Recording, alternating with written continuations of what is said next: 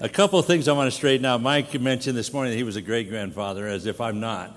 And I am a great-grandfather. I want to make that very clear. I have 10 grandchildren, and I'm a great guy. So that'll settle that.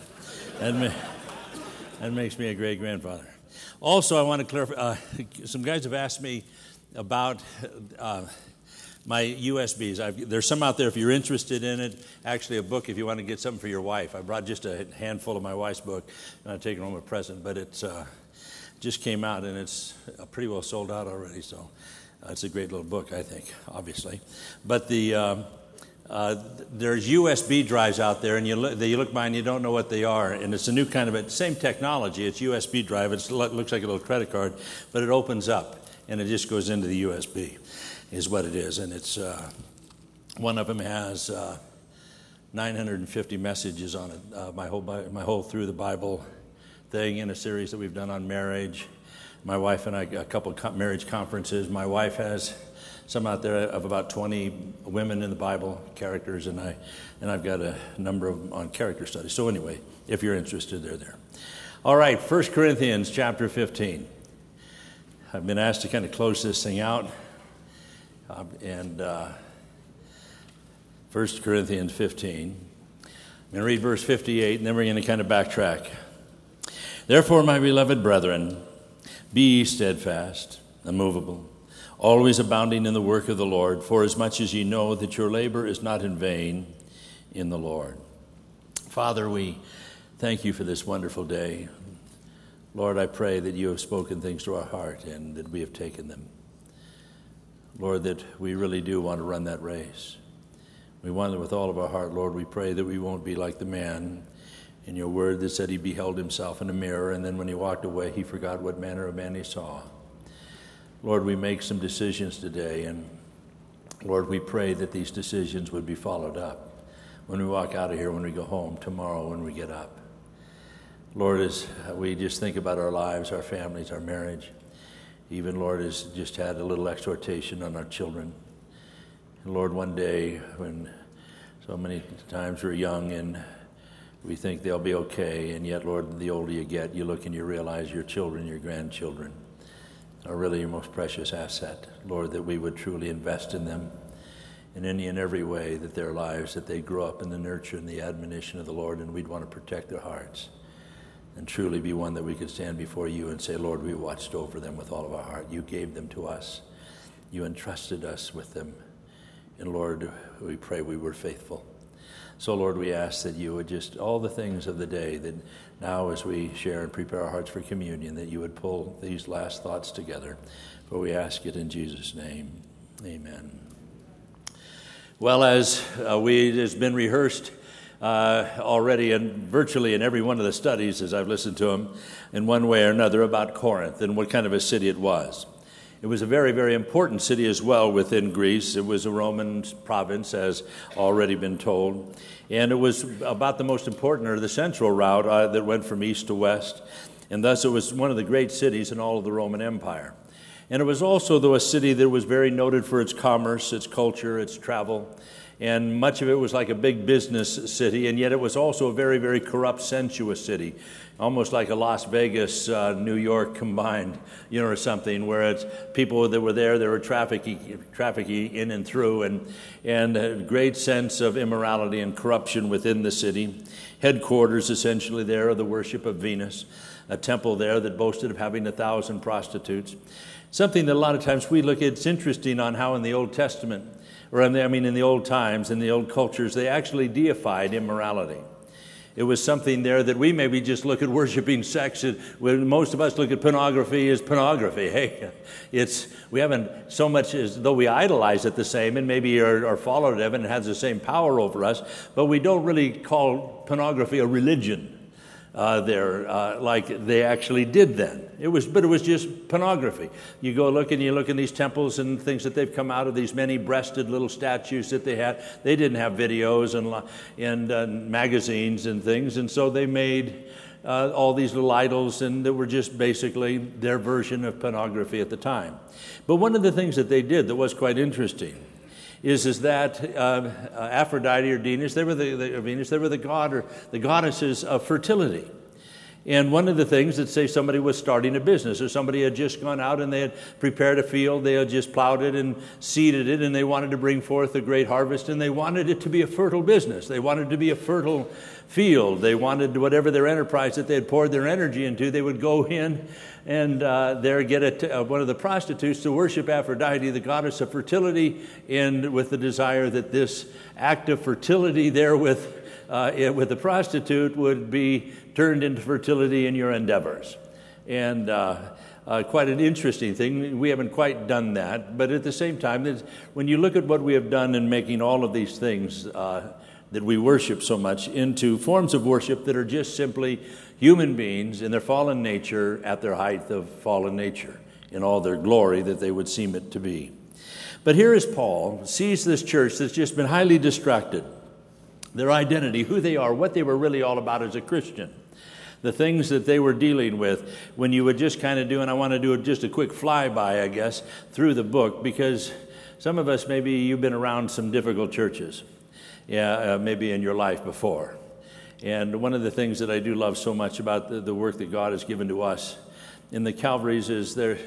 Most of the time, with an overwhelming percentage of them, people come, they're not being ripped off, conned off, they're not being deceived, they're not getting bad doctrine, they're not political churches so much as they're just churches that are in the Word of God. We're living lives, seeking to live righteously and before God to glory in Him, and there's a wonderful health and blessing to Him. But some of you, maybe you've been exposed to other churches and other things to where you maybe sometimes felt you went to a bad church or a difficult church. Well, let me tell you, Corinth. I don't think any of us have ever been to a church like Corinth. And when you would go and take a look at this church, I mean, Paul, he mentions, and just to do a little flyover, there was contentions among them. And, some of you he says in chapter 1, verse 11, he says, "For it's declared that concerning you, my brethren, those of Chloe's household, that there are contentions among you. Now I say that each of you says, well, I'm of Paul, or I'm of Apollos, or I'm of Cephas, or I'm of Christ.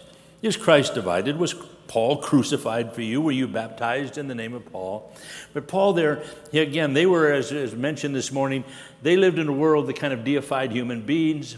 They picked out who were their great stars in them and who were the great leaders of the Greek world. And then they just kind of shifted that same thought when they came there into the body of Christ. They picked out people, heroes. Oh, Paul, nobody preaches like Barnabas. That guy he's the eloquent preacher. But Peter, he's a leader. He's a dynamic guy. Or I'll tell you that Paul is so intellectual. He is so intelligent. This guy, he can just figure anything out. He just has a depth, they could all pick out why they chose somebody. But fundamentally, Paul, he's just looking at them. And he's saying, what a distraction this is. And even then some of you say, I'm not of any of them. I'm of Christ. But even then, he says the hypocrisy of it, there's so often of somebody just supposedly rising above others, but at the same time can be much the same. He looked at them in chapter 3 and verse 1, and he says, you're babes, of them. And he says, and I, brethren, I could not speak unto you as unto spiritual, but as unto carnal, as unto babes in Christ. I fed you with milk, and not with solid food, and until now you are not able to receive it. Even now you are still not able, for you are still carnal. For where there is envy and strife and divisions among you, are you not carnal and behaving like mere men? Here Paul looks at them, and if you could imagine, how would you like to have gone to a church that had the likes of Paul planting it or around it, Peter, Cephas, Barnabas? To have some of these great, incredible, apostles and preachers there in the first century, and to be able to sit at their feet. And you would think, how could you not be around somebody like them and not be transformed? And interesting, the gentleman that was making the announcement about the school, we go subject ourselves, to 40, 80, 100 hours of one world and then think a few hours will overdo it. Well, Corinth was something, it was like that for the church. On one hand, you could have great ministry going on at one point or another, and here is some preaching, but at the same time, still living in Corinth, still carnal. You are babes. I wish I could feed you. I wish you could get into the distinct, strong study of the Word of God. You can't. You're still babes. And they had moral problems, as Mike pointed out during his time in chapter 5, verse 1. commonly that there is fornication among you. Of such fornication, there's not even named among the Gentiles, that a man should have his father's wife. Are you puffed up and have mourned, and he who has done this deed might be taken away from among you? He looks at them and he says, here, within the church, you've got a man there, sleeping there with his father's wife, presumed there to be his mother-in-law, or his stepmother, but the way it is rather than his mother. But at the same time, how wicked? How do you sit? How do you absorb and not do something with that and watch you go on? He says in verse 11, he says, now I have written unto you, of chapter 5, not to keep company with a man who is called a brother, be a fornicator, or covetous, or idolater, or railer, or drunkard, or extorter, or an extorter. Extortioner is of what one not to eat. Therefore put away from among you that wicked person. There's two things that oftentimes we as Christians have a very difficult time dividing between the two. One is ministry, the other is fellowship. I was one of those guys. I came to Christ when I was a junior in college, and I really didn't know Christians before I became one. I know a lot of Christians, I suppose, because everybody felt like we're American, and I've got a mother, I eat apple pie, I'm a Christian, or something. But I didn't know anybody that were really walking with God, or quoted the Bible, or prayed, or did anything. And I lived in one house from all the way through education, and here all of my friends, they were all partiers, they're all in the world, and that's where I was when I got saved. Well, I started going to church, but yet at the same time, fraternity life, party life, and I'd go back and forth. And I didn't realize the difference, between ministry and fellowship. Here Paul is essentially saying you don't fellowship. Not that you do not minister to all of these people, but you don't fellowship with them. The word fellowship means to share in common. And what happened to me, when I had to struggle going back and forth when I first came to Christ, because not knowing any Christians and all the friends around me in the fraternity world, the fraternity house, the party, and all of that, they were my best friends. And then when I would go to church, to tell you the truth, I didn't really care for church people very much. And in fact, when you go to church, we're different. We're very, very different. In the school world, in your fraternity world, your party world, everybody's like you. When you rush a fraternity, you all dress the same, walk the same, wear the same stuff. They have this rush week where you go back and forth. They decide, are you really one of us? Can you fit in? Do you talk like us, walk like us, think like us, have the value system we do? Will you fit in? And so everybody, you're all like yourself. And oftentimes, there's all these clubs and other things we're a part of in that whole world. But you come to church, we're all different. And look around.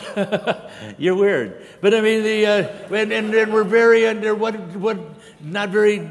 very different people, and trying to fit in. I can just remember going to church and saying, in fact, one time I actually remember saying this.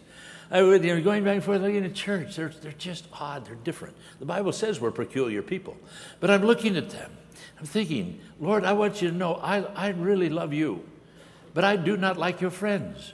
They were just odd to me, at that time of insecurity, because I didn't have much in common with them, and because I wasn't strong in the Lord, I didn't even have the spiritual life.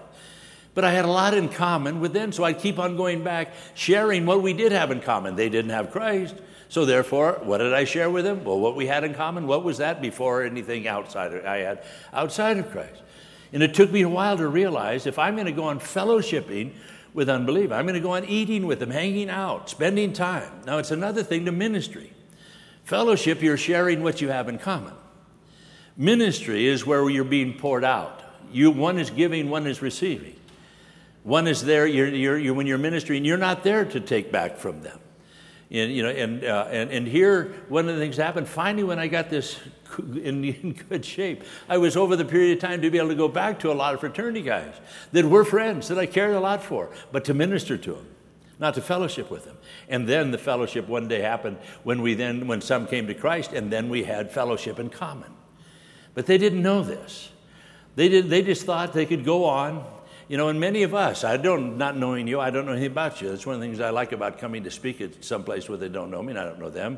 Ray would get up here and he says something, and some of you are thinking he's staring right at me. Look at him. He knows I'm this guy. And then, he mentioned something about, loving sports or loving drinking or loving smoking or something. And he's staring at me. He smelled my breath. Man, I had a box of Altoids. Oh man, I got caught, or something. I look at you, I don't know, what you are, but I look at you and I know you're a sinner, a dirty, rotten, scoundrel sinner. So I don't mind looking at you that way. I just don't know the specifics. But here, so I can come in and I'm fine. But when you go to share and minister, and then when you find somebody is in Christ, now you fellowship. And because until I got that down, I didn't grow. I went back to work, I went back to some fraternity, I went back to everything else, and got pulled back into it. Maybe some of you, for years, the guys at work, the people around, the stuff you're involved in, they pull you back, keep you back, and until something happens within you, where Jesus Christ becomes more important to you than anything and anybody. And that's what Jesus said, if any man come after me. Now that's any man, woman, boy, girl, any century, generation, kindred, tribe, or tongue. If anybody come after me and hate, not his mother, father, wife, children, his own life, yea, he is not worthy of me. Now obviously Jesus never taught us to hate anybody. But if there is any relationship in your life that has greater impact on you than Jesus Christ, you hate the relationship. How did I let this person become more valuable, more influential in my life than God? At that point, you go back and examine it. If there is anybody in your heart, in your life, that you're looking at that impacts you, that has more control over your thoughts, your behavior than the Lord himself, flee it. Just whatever you got to do to get free of it. They couldn't do that in Corinth. Next thing you know, we find them as well. They're suing each other in court. Chapter 6, verse 1, he says, dare any of you having a matter against another go before the unrighteous, not before the saints? Do you not know that the saints will judge the world, and the world will be judged by you? Are you unworthy to judge the smallest matters? Here you've got people, they're coming to church, and they're suing each other. Instead of coming before the elders, they've got a disagreement. They're going before the leadership. These are godly men. They love us both. They love us all. There's something there. They love righteousness. Instead of going to a court or something outside, you're just going to the ungodly people that just worldly people. Go to people that have the word there. And here, they're crazy, suing each other. They're having trouble in their spiritual lives of keeping their bodies pure. In chapter 6, verse 12, all things are lawful for me, but not all things are helpful. All things are lawful for me, but I will not be brought under any power of any. Foods for the stomach for foods, but God will destroy both it and them. Now the body is not for sexual immorality, but for the Lord, and the Lord for the body. And both God has raised up the Lord and will also raise up by his power. Do you know not that your bodies are members of Christ? Shall I then take a member of Christ and make it a member of a harlot? Surely not. Or do you not know that he who is joined to a harlot is as one body with her? For the two, he says, shall become one flesh. Or do you not know that your body is the temple of the Holy Spirit, who is in you, whom you have from God, and you are not your own? For we are bought with a price. Therefore glorify God in your body and not in your spirit, which are God's. Here he looks here and he says, now here you've given your life to Christ. You've received him. You're part of the body of Christ. And now you are taking your body. And here they're living in a world where, sexual immorality, it was so prevalent. It was no big deal. People just did it all the time. Good people, married people, family people. It was not uncommon for somebody to have a wife and then have a mistress and have it be public. It was not, it was a society of which marriage had nothing sacred at all about it. We still have a certain degree of sacredness about it, but they had none. And so here it was, now they're coming to Christ, going to church, but still a mistress, still, going out or picking up, one of these temple prostitutes, and having sex with them. Paul says, don't you know that your body is the temple of the Holy Spirit? You go join your body to a harlot. Two should become one. You just married that woman. The two have become one. That when somebody now, the word, in terms of when somebody consummates a marriage, because the relationship, it's two bodies became one. As far as the Bible is concerned, when somebody has sexual relationships, they marry the woman. That's what marriage means, a union. They've united themselves. Now, maybe somebody goes out and they pick up a prostitute or a secretary or some salesperson out here or whatever just on a fling, and they think, hey, I don't know their name, address, phone number, future. They probably lied their name to me anyway, and or whatever, Republican, Democrat, Ku Klux Klan member, I don't know, I don't really care, or whatever. I don't care anything about them. I just know what I want from them. Hey, as far as God's concerned, you just married her. You just married her. Oh, you didn't go down to the court and fill out a divorce paper. You didn't do any legal work. It was just a fling. You didn't care a thing about it. God looks. You just united yourself with her. And here when somebody looks and realizes that the very core and identity of human history, the sanctity of the marriage, when that is something that's held in low regard, the family, the core of the family, of society, he's looking at this thing. That is to be so incredibly sacred. And of course, our country has thrown that out completely. I saw an article yesterday that now Bruce Jenner, he's now legally Caitlyn, and he now has, on all the legal documents, he is now a woman, and or she is now a woman, or whatever it is, But I mean, Social Security, driver's license can now go down and get all this, and but I'll tell you, I mean, as far as the DNA is concerned, you can do whatever you want to. You take that blood type and you put that in any lab in the world, and they'll say it came from a man. And they can't change that. And we're throwing out everything you can in the culture, but when we sit there and are letting this happen, here Paul looks and he says, here within the church, all right, Corinth does this, not you. You don't think a thing about it. Divorce, tragically, it was rampant. Within it. And here is in chapter 7, Paul says,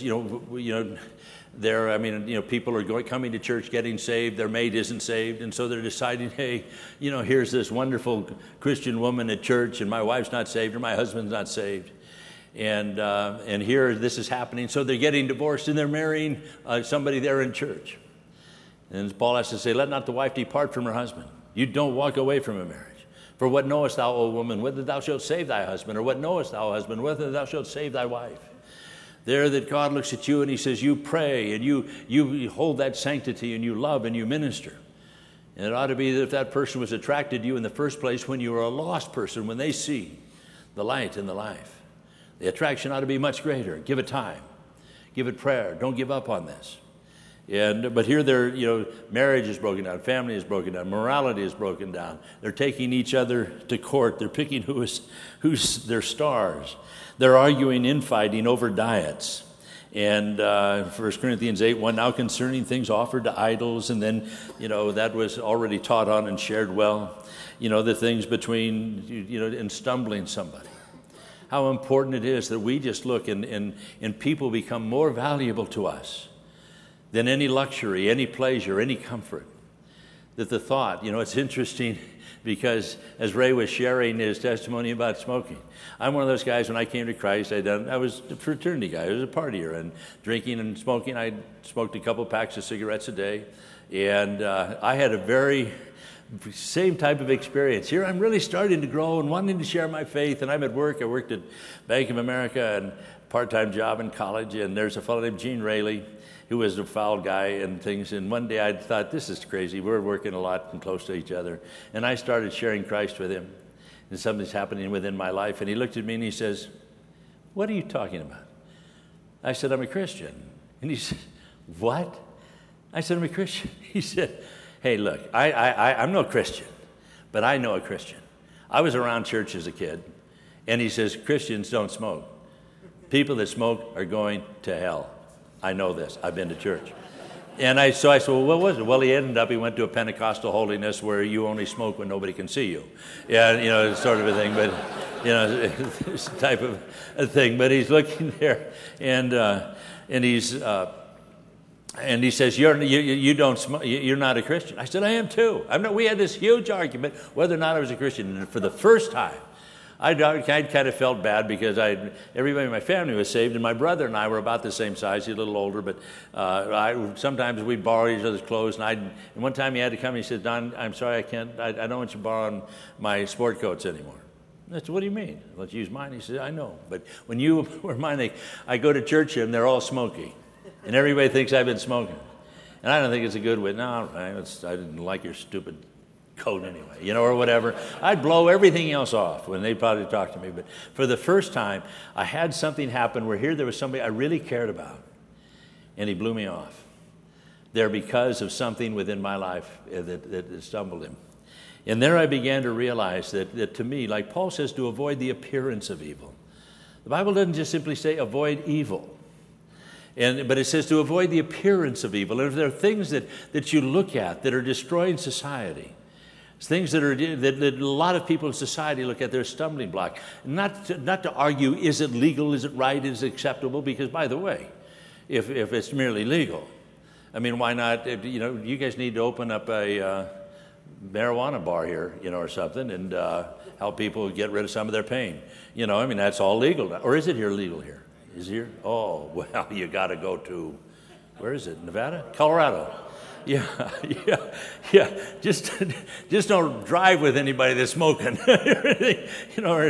But they're certainly learning it the hard way. But the point is that when somebody there, and he talks about these wealthy people. You're going to a thing and they have a wealthy feast and they bring in all this big spread and there's somebody poor over here that doesn't have anything. And here, you come in and you're flaunting your wealth and what you've got. There and what a pathetic church. In chapter 9, they're arguing the payment, the people that served in ministry, how much it should be or what it should be. And Paul says, whoever goes to war at his own expense, he who plants a vineyard, does he not eat of the fruit? He who tends the flock, does he not drink of the milk of the flock? And here he's simply saying there, Moses said, don't muzzle the ox. He says, there's a fair, helping to support somebody doing something. If they're serving the body of Christ, if their life has been set aside for this, that's what it's to be. They're arguing over that. In chapter 11, at communion, they're at the communion meal, and he said, there is, some people, they're coming again with much food. Some are hungry. Others are coming and they're getting drunk at communion. Here instead, they find just another opportunity. He says, in verse 20, he says, therefore, when you come together in one place, is it not to eat the Lord's Supper? For eating, each one takes his own supper ahead of others, and one is hungry and the other is drunk. What, do you not have houses to drink and eat in? Or do you not despise the church? Or do you despise the church of God and shame those who have nothing? This I say unto you, you shall not be praised. I do not praise you. In chapter 12, they're arguing over who is the most spiritual. What are the greatest gifts? What are the least gifts? And he looks there and he says, he says, there's a body. He says there's one, and everybody is a member of the body. And every member of the body is necessary. He gives a great illustration on one part of the body, the hand saying, because I'm not the eyes, or I'm not of the body. Or the foot saying, to the hand, because I'm not the hand, I'm not of the body. And, but every member is important. Your foot, if it could think for itself, it probably would not like you very much. If the foot would say, what is wrong with me? What do you hate about me? You no sooner wake up and the very thing you do is you stick a sock on me. You cover me up. Are you ashamed of me? You don't want anybody see me? And then after that, you put the full weight of your body, every other shift on me. And then on the other me, back and forth, crushing me. And then I have to sit there and eat what you eat. And you can't even carry the weight. You're adding more weight to it. And I have to carry that weight. When are you going to leave me alone? You're killing me. You're killing my feet. And I wish I was another member of the body. And, there's two great sins that happen. And most people fall into one or the other instead of a balance. And that is somebody thinking they're more important, because even then when you've got one member of the body there that thinks, that it's more or less. If the ear should say, because I'm not an eye, therefore it's not of the body. Is it therefore not of the body? Now, the ear, my ear sits over here, hangs on the side of my head. It's a lot better off than the foot, in a thing. And, but the ear can say, hey, I listen to everything that happens. I draw it all in. Somebody says hello to you. I'm the one that tells the brain where the voice came from. I'm the one that communicates, helps everybody turn over. Oh, the voice came from here. And yet at the same time, it looks over at the eye. Does it look to the ear and say, oh, thank you. You directed the body to hear me. No, it looks into the eye. It stares at the eye. Hey, no, I'm over here, hello, hello.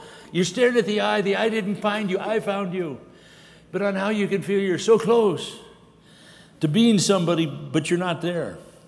Or else somebody else, they think that because they're not the hand, I'm not of the body.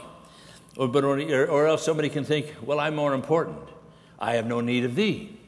A number part of the body, can say, hey, I don't really need that part of the body. I'm the most important. And with most people, you're one or the other. Either you come in here, well, I'm not important. I'm not like anybody else. Oh, they want me to fill a pew. They want me to sit here. They want me to maybe eat a little, but I'm not very important. Or else others walk in, I'm important. Hello, I'm here. Little attention, please. Or something. There's just something in nature. Rather than realizing your body, the only part, when there is something grabbing for attention, it's grabbing for attention because something's wrong with it. Something's not working. I'm one of these guys. I'm wearing hearing aids. I don't hear well. I've lost an eye. I had a stroke years ago.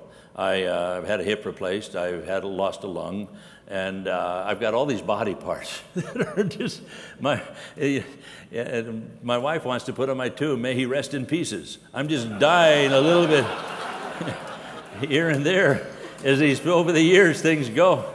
And one of the things, I've got an ankle that's given me all sorts of trouble and things, and I take ibuprofen and stuff for it. But towards the end of the day and standing all day right now, it's letting me know, would you hurry up, finish up the stupid message. That's all my foot is saying to me. The other foot's happy. It's not saying a word, no problem. There with it. But the one that usually is crying out, the one is hurting.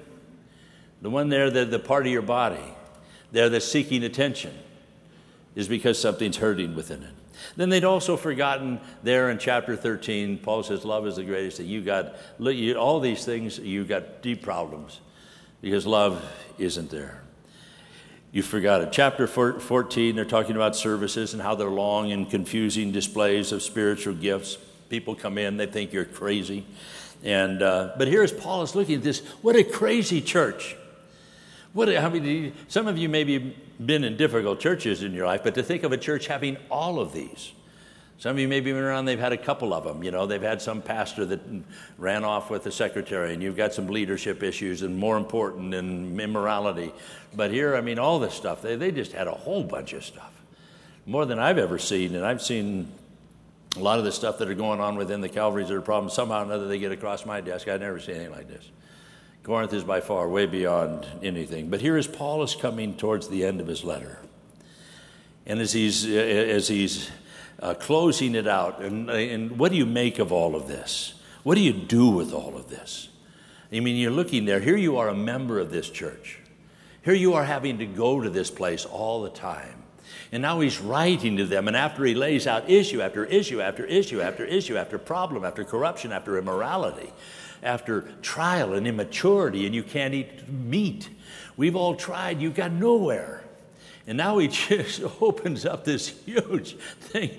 And where somebody now could just say, well, what do you want us to do? Should we just burn the building down and curse the ground and hope God opens it up and sucks, everybody else but our own selves in it? Or, what do we do? Why you've done this? Why you torn us apart like this? Well, here in this verse, as we chapter 15, he says, be ye. Be ye. He looks at them individually. Instead of you being down and discouraged and defeated and distracted about them, he turns to them and he says, be ye steadfast. He looks at them and he says, you want to know the way out of this? You want to know how every one of these things can be turned around. Every one of these things can be transformed. It's like he's looking at a corrupt city, a corrupt church, a corrupt everything. And he's looking, he lays it all out, and he says, now, I'm sick and tired of this. Are you? And if they would say yes, he says, turn in my stomach, turn in your stomach, yes. Something need to be done? Yes, we agree. Paul says, then be ye steadfast. The word there, steadfast, it's a word, herodai, or hedra, it's two different ways. And when you look at it, there's a couple of Greek scholars that are main ones that kind of have different opinions, but about the same one actually. One say that the word actually, it's a wrestling term. there. That what it means is that that a wrestler, when he says, be ye steadfast, there he's talking about a wrestler's position. I don't know if any of you are wrestlers. I was never a serious wrestler. I did a little in high school. But one of the very first things that the wrestling coach teaches you in wrestling is, in a sense, to be steadfast. That's the word that one of them believes he's using here. And one of the things that you're taught is that you never stand upright. You never just, hey, you want to wrestle? Okay. I mean, somebody just come up and touch you in the forehead, down you go. You put one foot in front of another down. And then you're crouched. Your knees are never straight; they're bent, and your waist is not up and straight; it's bent. Everything is moving, and you're constantly shifting your weight back and forth. You're waiting for a blow to come from any direction to you, so when it is, you can quickly move into it for it. You can meet it, so it doesn't push you, but you are steadfast. You are planted. And here Paul says that when you go to church, go and plant it. Go in there as to who you are. The other translator use it like a statue. It's like a reference to a marble statue, something that is just planted, something that is just solid as a statue. But be strong, be firm. Don't none of this stuff, Paul says, should even alter your position, your theology, your relationship with Jesus Christ. This should have nothing to do with who you are. You're planted, your faith, your love, your trust, your surrender. It is negotiable. It is set. And then because of that, now when you come in, you're prepared for whatever it is that has to come there, rather than just being blown away easily by another trial, another thing in your life, in your home, in your church. So many of us, we can come and have a real nice time here and great time, good fellowship. We go home and something happens with the wife or the kids. We walk in the door and we're not planted.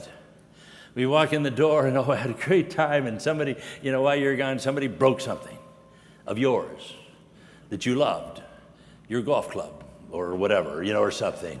And all of a sudden you're gone, or something. You're just blown away. Instead, when you go home, Lord, I want to go home steadfast. I want to go home planted. I want to go to work planted. I don't want to go to the office thinking I'm going to walk in here to an unbelieving situation and just, hey, how y'all doing, and just cruise through there where you got two worlds that ought to be clashing. The light ought to be shining in darkness. It ought to be something that's coming through. And here when Paul there, he looks there and he says, be steadfast with your heart in your life, firmly, deeply planted in it, in your walk. Secondly, he turns to him, then he says, be steadfast and immovable. Now, it's interesting. There, it means firm, fixed, stable, unmoved, and it's virtually the same word as steadfast, only it's a stronger expression. And the way that the Greek language is that when somebody uses a phrase and then they use it again, basically the same thing, it means almost to double down on something, to be intensely strong with it. When somebody says, be careful, okay, be careful. But it says, no, be very careful. But then it says, be very, very careful. It's like to add to the emphasis of the same concept. And here what Paul is saying there when he says, be steadfast, immovable. It means there a sustainability and much in a continued steadfastness. In other words, not just stable for a moment, not just that position for a moment, but maintaining the position for the entire match, for the entire battle. Not just I'm going to go into the ring and try to start off with it this way, but every second that while I'm in the ring. I'm not going to, in a 3-minute round of boxing, going to go out there and be doing everything. And then after, hey, that was 2 minutes. What do you think of it, everybody? And all of a sudden, boom, But it's there for the whole measure of it. You're given to it. And the issue as well, though, with it is that it has another sense to it, in the sense of steadfast, immovable. It's a prolonged, stabilized word is what it means. And essentially there it means to be immovable under test. In other words, it's not just simply is it conceived or believed to be steadfast. Has it proven itself to be steadfast? My great-grandfather he was vice president of Southern Pacific Railroad. Actually, he was in charge of most of the railroad tracks laid in Arizona, Nevada, and California. And his brother, a man named Wilbur Fisk McClure, my great-grandfather's brother, was the chief engineer for the state of California at a time when Boulder or Hoover Dam was built. And if you know anything about, it was first called Boulder Dam. And it was considered, when it was done, it was the greatest engineering feat ever in the history of man when it was done. There was a number of engineering firms called into it, and my great-grandfather's brother, representing the state of California, oversaw a project. In fact, outside of Hoover Dam, there's this big boulder with his name on it, dedication to Wilbur Fisk McClure. I got a picture of a little kid there by it, kind of proud of it. But at any rate, here when this thing was built, because it was considered the greatest engineering feat. They had tried 5 dams previous to this that were less engineering and less smaller dams. All 5 of them had broken, had failed.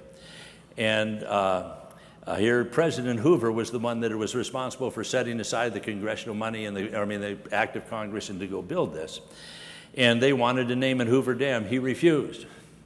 He said, no, they called it Boulder Dam. And he said, first of all, I don't want to, you can call it Hoover Dam later if you want, but I don't want it to be called Hoover Dam until it's proven to work.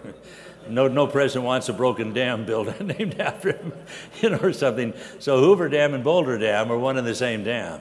The name was changed later. But when they built it, it was one that it's some 726 feet high. It's 1,244 feet across. At the base of the dam, it's some 660 feet across. At the top of it, it's 45 feet thick at the top. It took 4.5 years to build, 4.4 million yards of concrete in construction, which gives enough concrete to build a freeway from one side of the United States to the other. More concrete ever in that than anything ever done previously in the history of man. It's been passed up by a dam in China since, but nowhere near the engineering that went into this. But it's something there that as they built this dam, behind it is Lake Mead. And Lake Mead, it took some 6.5 years to fill. It's 589 feet deep at its deepest point. It's 247 square miles in size on the top. It's 110 miles long, but it's the largest man-made reservoir in the United States.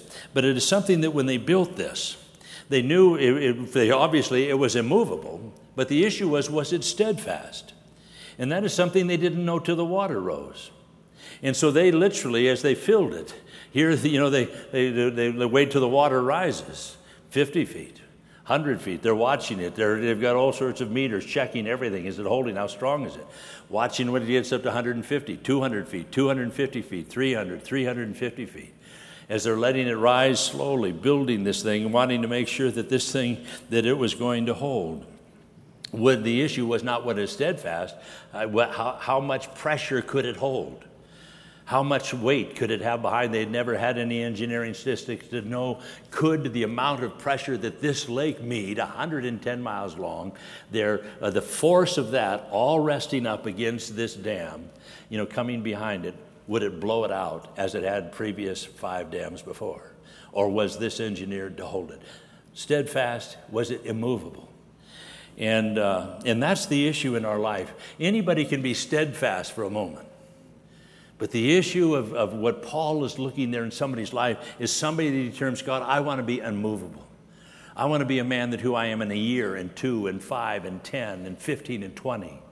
That my children, my grandchildren, my great-grandchildren, my friends, my neighbors, they look in somebody, they see somebody that was unmovable. Some convictions happened within their heart and their life that when the water rose, they stood.